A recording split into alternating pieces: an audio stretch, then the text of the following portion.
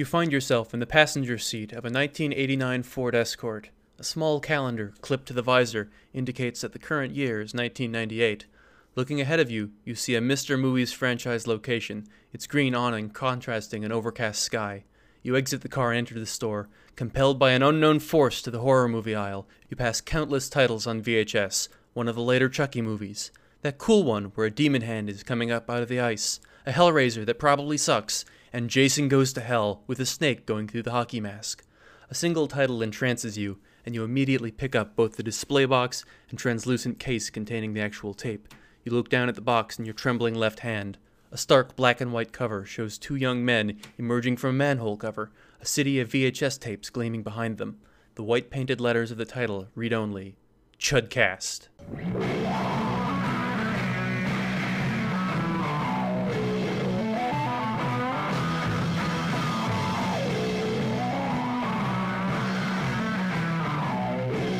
Yeah, I guess we just start recording. Is that how you do one of these? Is this how you do Is this how you do a podcast? I have not recorded a semi-successful podcast before for my more popular Twitter account at all. You know, I guess this is how the McElroy brothers do it. I'm just gonna assume they know how to do everything because they have like 40 different call some things a boy. Just it'll all come naturally, you know. Anyway, this is the Chudcast. I am your illustrious host, Orain. With me tonight, I have Gimmarine. The other host of the Chudcast, the one that knows everything about horror movies, and maybe way too much. Who knows? Yeah, that just happens to be what the podcast is about. This is a horror movie podcast. It was born of us playing video games together. I think the one that really cemented it for me was probably The Division. We talked about a lot of horror movies during that, and... Yes. It was mostly stuff I hadn't seen because I don't really watch horror movies, and we've since watched more of them over the years since then. But we had the idea of starting a podcast, and that's what you're hearing right now. Yes. Gimmarine basically eats, sleeps, and breathes horror movies. He has a massive collection. He knows every subgenre and everything, and I don't. So naturally, it's a good pairing to talk about them. Just throw someone completely in the deep end of the pool. I pay for Shudder, so if anyone wants to know how serious I am, I actually pay for a streaming service that offers that because I love Joe Bob Briggs, and I will watch him live stream stuff during Christmas. But I hear there's some pretty good stuff on Shudder. Like, it's actually a good offering and everything. It is. They have Mandy on there. This is not sponsored by Shudder. Oh boy. Oh, we wish we were sponsored by anybody. Yeah. If Shudder, if you're listening to this right now, please put our sponsorship in, or Verve. You also get Shudder with Verve. So, does anyone want to Shudder on a Casper mattress tonight? As you are lulled to sleep by the nightmares of what we just watched. What did we watch, Gimmarine? We watched Return of the Living Dead, which is a classic 1980s horror zombie comedy film from Dan O'Bannon. And I don't know most of the zombie stuff. Like, I know the names of the series and I know bits and pieces. So this is one where like everyone knows about it through pop culture because of what it popularized, but not that many people have seen it compared to how many people know brains. You know, like this is kind of the patient zero for zombies being focused on eating brains, right?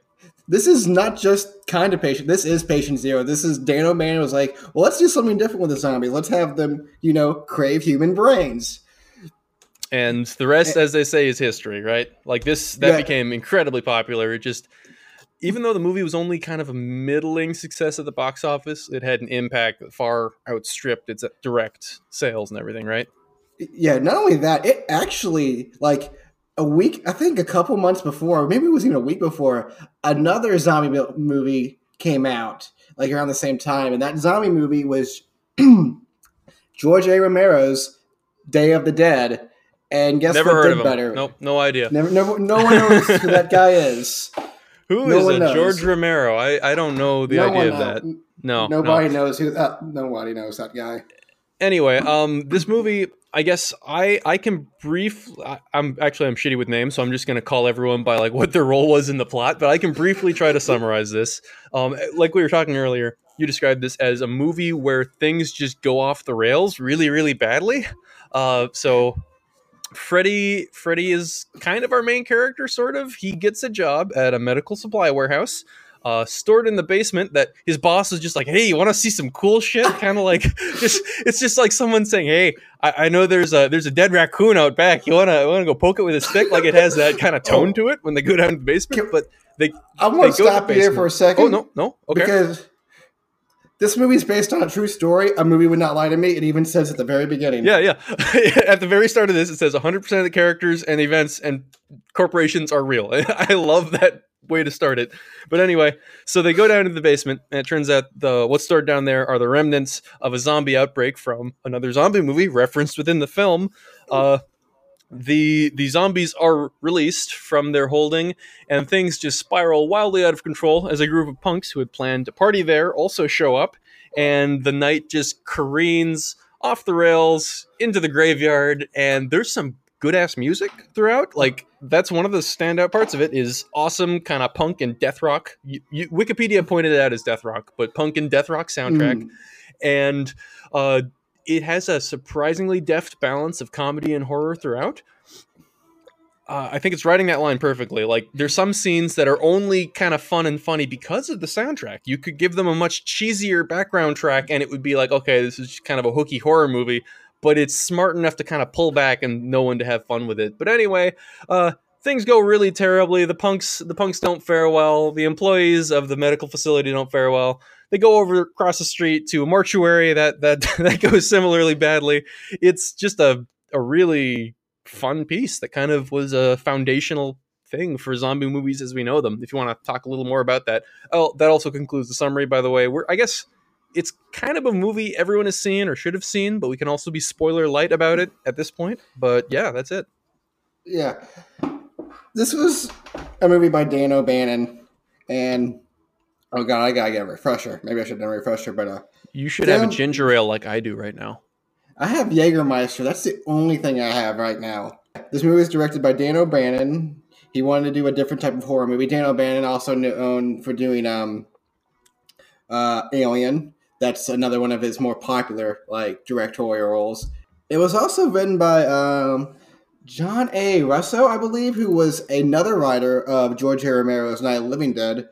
And apparently this movie is based on a book in name only. Okay. Yeah. Wait, I didn't.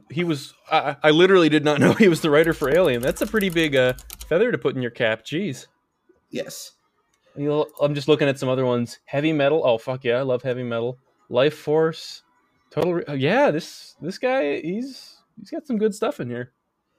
Yeah. He wanted to direct a different type of horror movie, and he wanted to do something different with the zombie genre, and what we got was Return of the Living Dead, which in my mind is my favorite zombie movie. At first, when I first saw this movie when I was about 15 years old, I did not like it because it strayed way too far from the zombie genre, and now I kind of embraced it for being so different. It's probably one of his best movies, in my opinion. Well, it feels like something where when it was new, it was straying from the zombie genre, but basically it has since become the zombie genre. Like, in terms of the way it portrayed the struggle with the survivors, the fact that it was able to blend in comedy. Like, you still see plenty of comedy in zombie movies, and this definitely had a role in bringing that to the fore. Great practical effects too. I like. Well, it was kind of like Chud. Oh, so this is going to be digressing a little bit. We recorded an episode on Chud. We're kind of semi-rebooting here just because we're working on the format. But Chud had some really good close-up practical costumes, and it also had a lot of people wearing rags. So this one had kind of a similar thing going on. You had the mass zombies, which are just people in makeup, but you had a few really outstanding zombie props, like Torso, Tarman, right? That's the Tarman. The gooey one? Yes, gooey one. Tarman, Alan Troutman, I think that was the puppeteer / guy that was in the costume. He, when he was given his role, he was told to walk he was falling apart constantly, and you can tell when you watch this movie that he puts a lot. He's barely on screen, but he puts a lot of effort into that one character, and I just love it when he's on screen. It's a really nice twist on the zombie. So instead of just being a corpse, there's some background because Tarman came out of one of the one of the containers that was in the basement of the facility. So he's like been sealed in there and getting all goopy and stuff. So it's neat that they don't just say, "Oh, it's a zombie." You know how those work, but they actually jump in and make him more interesting in that way. Okay, so slight interruption. I had started a second recording, and Gimmerin is just pointing out I called it Return of the Living Dead Part 2, which is actually the sequel. How many sequels did this get, by the way? Was this a big series? We got the second one, which is more. The second one is like Goosebumps. It is literally like a Goosebumps episode that's stretched out to 90 minutes. By Goosebumps, you mean like rated PG or like This movie, if it wasn't for certain scenes, the Return of the Living Dead Part 2 is so like just how do I put this?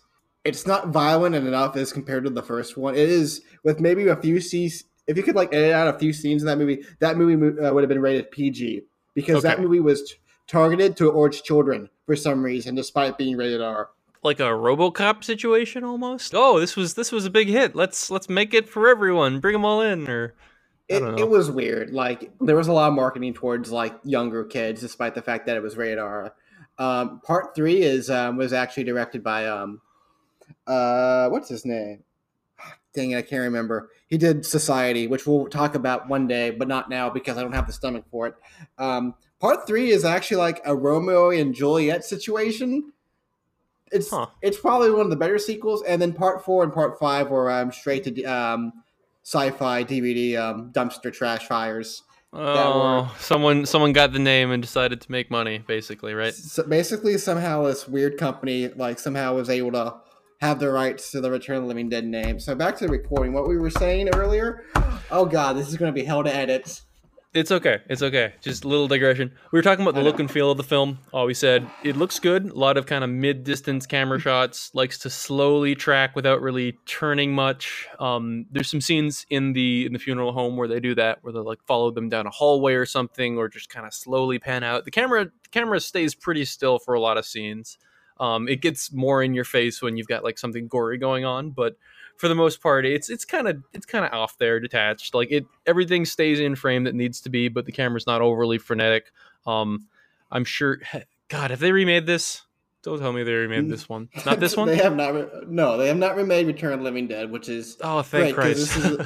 This is a movie that does not need to be remade. I don't know why would you would make this movie. It feels very much like a period piece in retrospect, and I'm just afraid that if they remade it, it would just be like 100% shitty shaky cam. Like, oh my God, can you just picture it?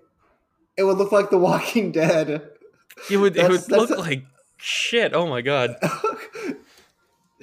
Zack Snyder's Return of the Living Dead. Oh, you just have the camera like 5 feet away from someone over their shoulder, and like a third of their body is in a bottom quarter of the frame, and it's just jiggling around, and you can kind of see a blur that might have been a zombie at some point. No, this one keeps it all pretty well framed. Like there are some bigger crowd shots, and they also do a good job of giving you a sense of scale in those because they have a lot of extras doing those, like just the big zombie horde things.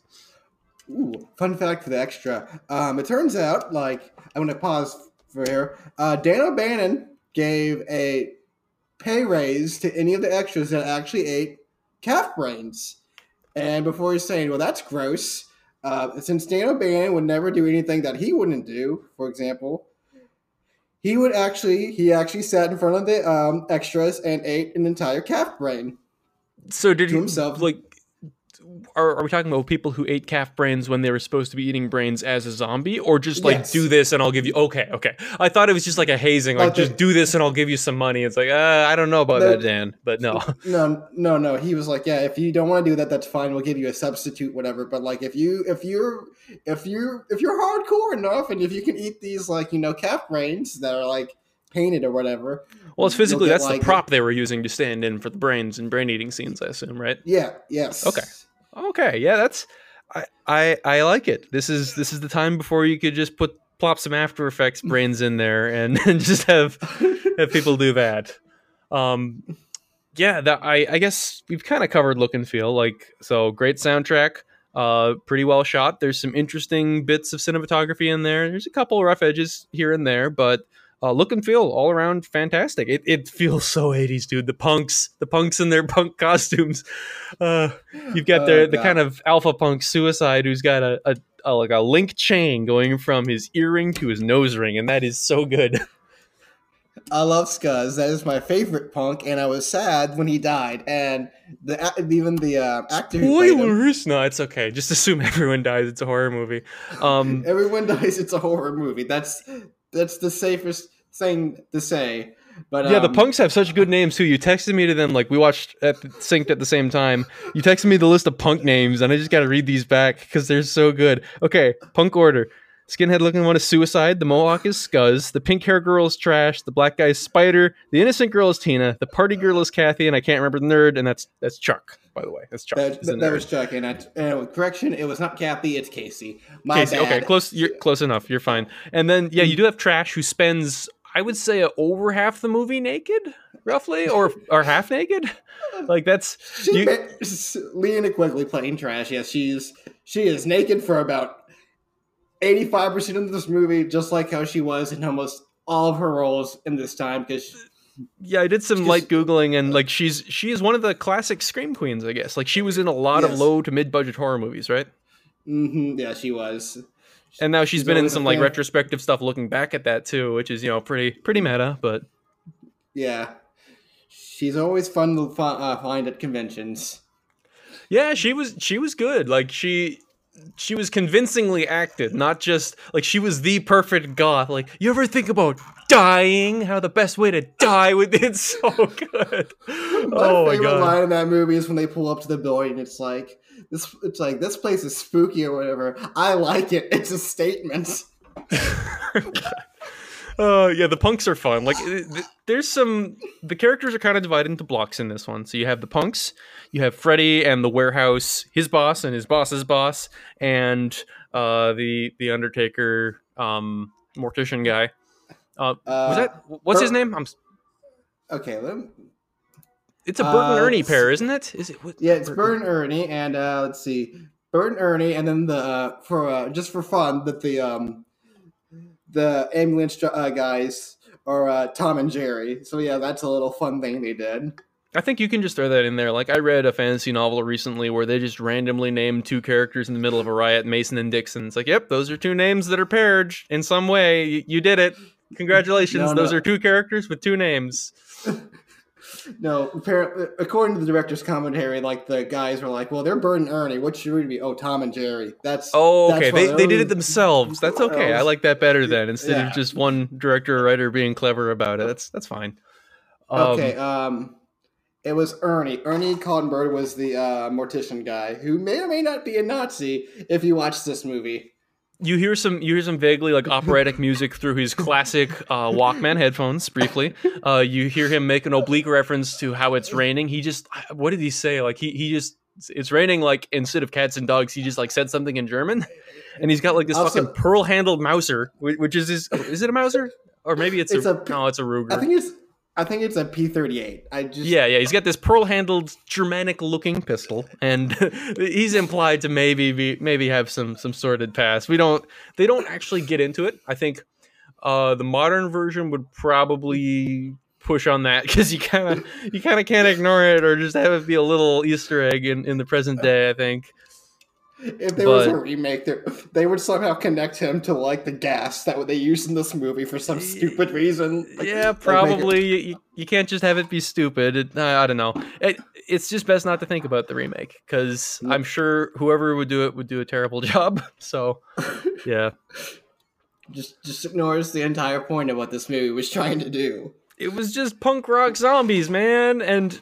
Well, it's not just a silly, violent zombie movie, because that's the other thing I really appreciated about it, is that it knew when to make things wacky, but there's also some moments that get genuinely terrifying. Like, we've got a guy who's turning into a zombie while alive and taunting people while he's kind of semi-lucid, semi-zombified. Like, that's got some weight to it. Like, that's so it doesn't just have fun. It knows when to actually push on the horror a little bit too, and I think it balances it really beautifully.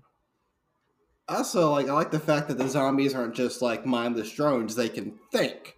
A lot of zombie movies, Zombie Like that's movies, like, go ahead. sorry, all zombie movies today, like they're just mindless hordes. But in this, like they're actually smart. They can talk. They can think. One of my favorite lines in the movie is "Send more paramedics," or oh god, Yeah, that's the fun part of this one. Like they give the zombies an angle is that they eat brains because it relieves the pain of being dead, which is apparently much greater than pain of being alive, which I have a hard time believing, but somehow it hurts more to be dead. And when they eat brains, they become somewhat more composed. And we kind of learn this through some exposition in the middle of the movie, but you see it demonstrated before it's actually spelled out.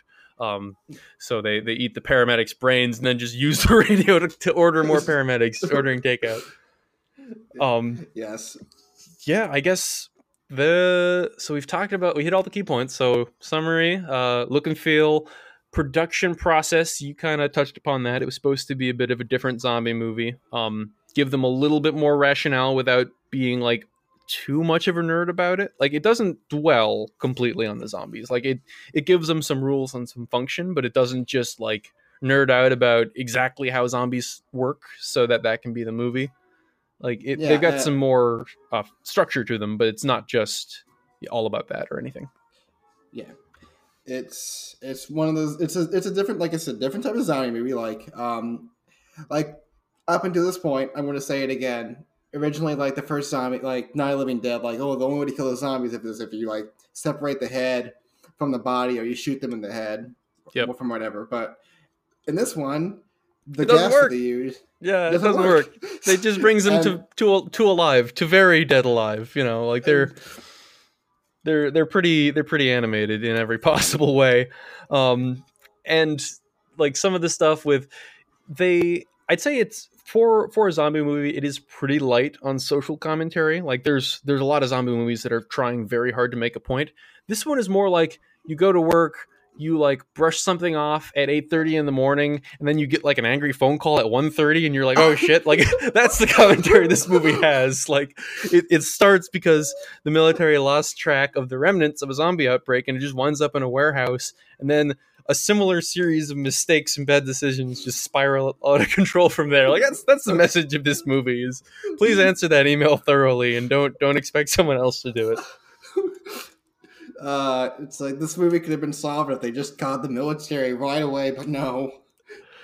Well, it's like you don't want to make a big deal of it, so you don't want to get too deep into things, but no, just call the appropriate people when something looks like it's going to be trouble. Just don't put it off. Don't. If there's someone listening to a podcast, and for a fact this movie is based off of a true story, and God hope not, if you for some reason are working at some sort of medical warehouse or a military base, or you find some can in the middle of the road that says, if report here, please call the United States military, please report it back. Don't open it. Don't. Just the trioxin 245, 245 trioxin. Don't fuck with it. Just don't comedically slap the container and have it spray out with perfect comic timing. That's not what you want. Doesn't end well for anybody. It does not end well for us. It does not well for the American people. It would be very bad. It does not end well for the fine city of Louisville, where this movie takes place, which is right by you. Yes, it's not shot in Louisville. It only takes place in Louisville, which makes me sad. But they did use the police and paramedic uniforms do use the same that they're from the prop departments. They actually did get the uniforms from the Louisville Metro Police Department and some paramedic uniforms. There is like one city shot at the end. Is that actual Louisville, or is that just like a city? No, and they just it's just some city. A city, but it kind of looks like downtown Louisville, so it's like they got some good idea. They got about the right number of big buildings. That's good enough. Just call it. It's fine. Yeah, like they don't really dwell on location because you don't even find out until later on. Like they don't definitively spell it out until the end. No one says where it takes place, and there's just visual references to it before that. Yeah, like you would have to like basically be like pausing the movie and just look at a sign or a patch. It doesn't draw on that. It only draws it out on the little end of the movie. But it's still an enjoyable reason to contribute to it being one of your favorites taking place, right next to home, right? Yeah, it also could just show maybe it's like, oh, this place could happen. This thing could happen anywhere. A zombie outbreak can happen anywhere. It can happen in Wisconsin or Louisville. It doesn't matter. Yeah, yeah, it's flexible like that. The other, I guess I didn't really have too much more to say about it. I like how abruptly it ends because it kind of does get a lot of plot threads going, and again, not to spoil, it just the movie just ends really quickly, and then it does give itself a sequel hook with some repeated footage, but it's a very svelte hour and 20 some minutes if you don't count credits, so it's very quickly paced. It doesn't draw anything out. There's probably no wasted time in this movie, I would say. Like, No wasted. It gets to the point. It's like it starts off kind of slow, and then it just like after the first when they hit the gas, literally when they hit the gas, Yep. the movie just goes full pace and does not stop, and it's a great movie. And if you've never seen Return of the Living Dead, I recommend it. It's available everywhere. There's newer. I was just looking at the releases. What I watched was the newer Blu-ray release, which has there were some changes to the music in some of the releases because of like licensing things with the bands. They did get it back together for the 2012 and later Blu-ray versions. So look for those. Try to get the original cut and have the original experience. But that movie ruled. It was fantastic. Shout Factory, also known as Scream Factory, do have a really good. This is what the version I watched. It has a reversible cover of like some newer art and the classic art that was actually done by Matt Groening. Really? Like Matt Groening did the original. You can call him. You can only call him Groening for this because it's zombies. It's graining, but now he's groaning. He's groaning here. He's groaning here because he made one of my favorite movie posters. Can I have your autograph, Mr. Groening? But I guess the only thing we had left is the bad part, which is saying, could you remake this? That's our kind of sit and be introspective for a minute before you figure this out. We've talked this before. It would be bad. I think this would get remade really poorly unless you got exactly the right person to do this. Who would exactly be the right person to do this? Well, you mentioned Shaun of the Dead, so I was starting to think, I think they... Yeah. Edgar Wright, I would like to see him do a Return of the Living Dead. I mean, he's made Shaun of the Dead. It's already... Yeah, that's what I'm saying. Like, it might feel a little bit too close to Shaun of the Dead, but, like, his sense of humor and the way he would shoot things, I think he's one of the only modern names that just came to mind right away who it's like, yeah, that person would not fuck it up, basically. Someone gets the point, and like I can only imagine someone else like taking this movie. Well, like Return of the Living Dead's all about like zombies eating brains, so let's make this movie 90 minutes of just violence. And that's the thing. Like this is a movie where a remake would be very easily prone to upsetting the balance because this is like a perfectly balanced machine of comedy and horror. It knows when each one is important. I think a remake would probably go over the edge in one direction or the other. I'd be very surprised if someone, remade this movie and kept it at about the right tone through most of it. Because, like you said, they could either just go super gory with it and like have, they played some punk rock that one time, just a little bit on a radio or something, and that's it as far as the comedy goes. Or someone would just make this like overly, completely silly. Like it's tongue in cheek, but it also does get pretty frightening at some points, and someone would just forget about that and make it the wacky punk rock zombie movie. Which I would not mind. I would like... there's probably a punk rock zombie movie. It should be a different movie, but yes. I mean, that could be more enjoyable in its own right. I think like an overly gory version of this would probably just be like, it's all dingy and people keep dying and it's mad at me. The movie's mad at me. Like, I wouldn't like that version too much. But I would not like that version. This movie is a fun hour 28 minutes of... Let's see. Yeah, exactly. I mean, you don't want to see Rob Zombie's Return of the Living Dead? Well, if the stars aligned, he could actually do a pretty good version of this. I think about it. It'd be more psychedelic. It'd be more psychedelic than punk, but it maybe.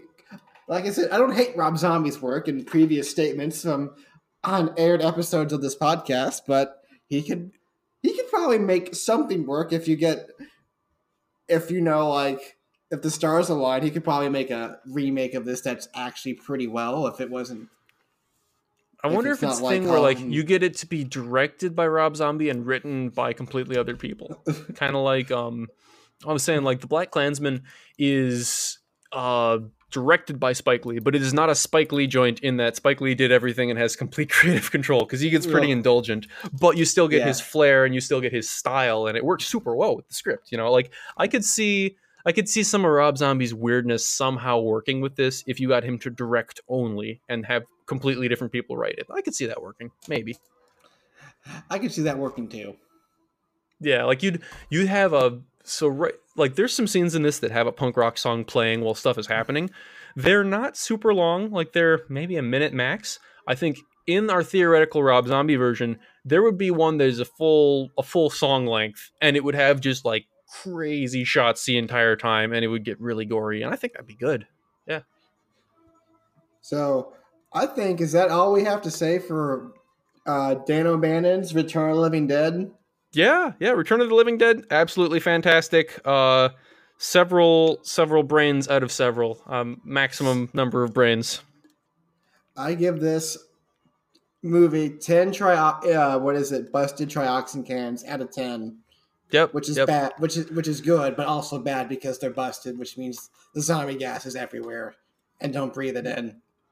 Don't breathe it in. Don't breathe it in, dear audience. This has been the Chudcast. Our intro music is by Rebel Bass. You should check them out on Facebook. This specific song, it's off the album Lords of Venus. It is the opening track of that one, War is Coming. Anyway, it's been a fun time. I'm Moraine. You can find me on Twitter at Brorain, Brorayn. Garemarine is on Twitter at Garemarine. And we are Chudcast at Chudcast, capital Chud, lowercase cast. Get it right. Anyway, have a good night, everybody. Do you want to party? Because I am. Good night, everybody.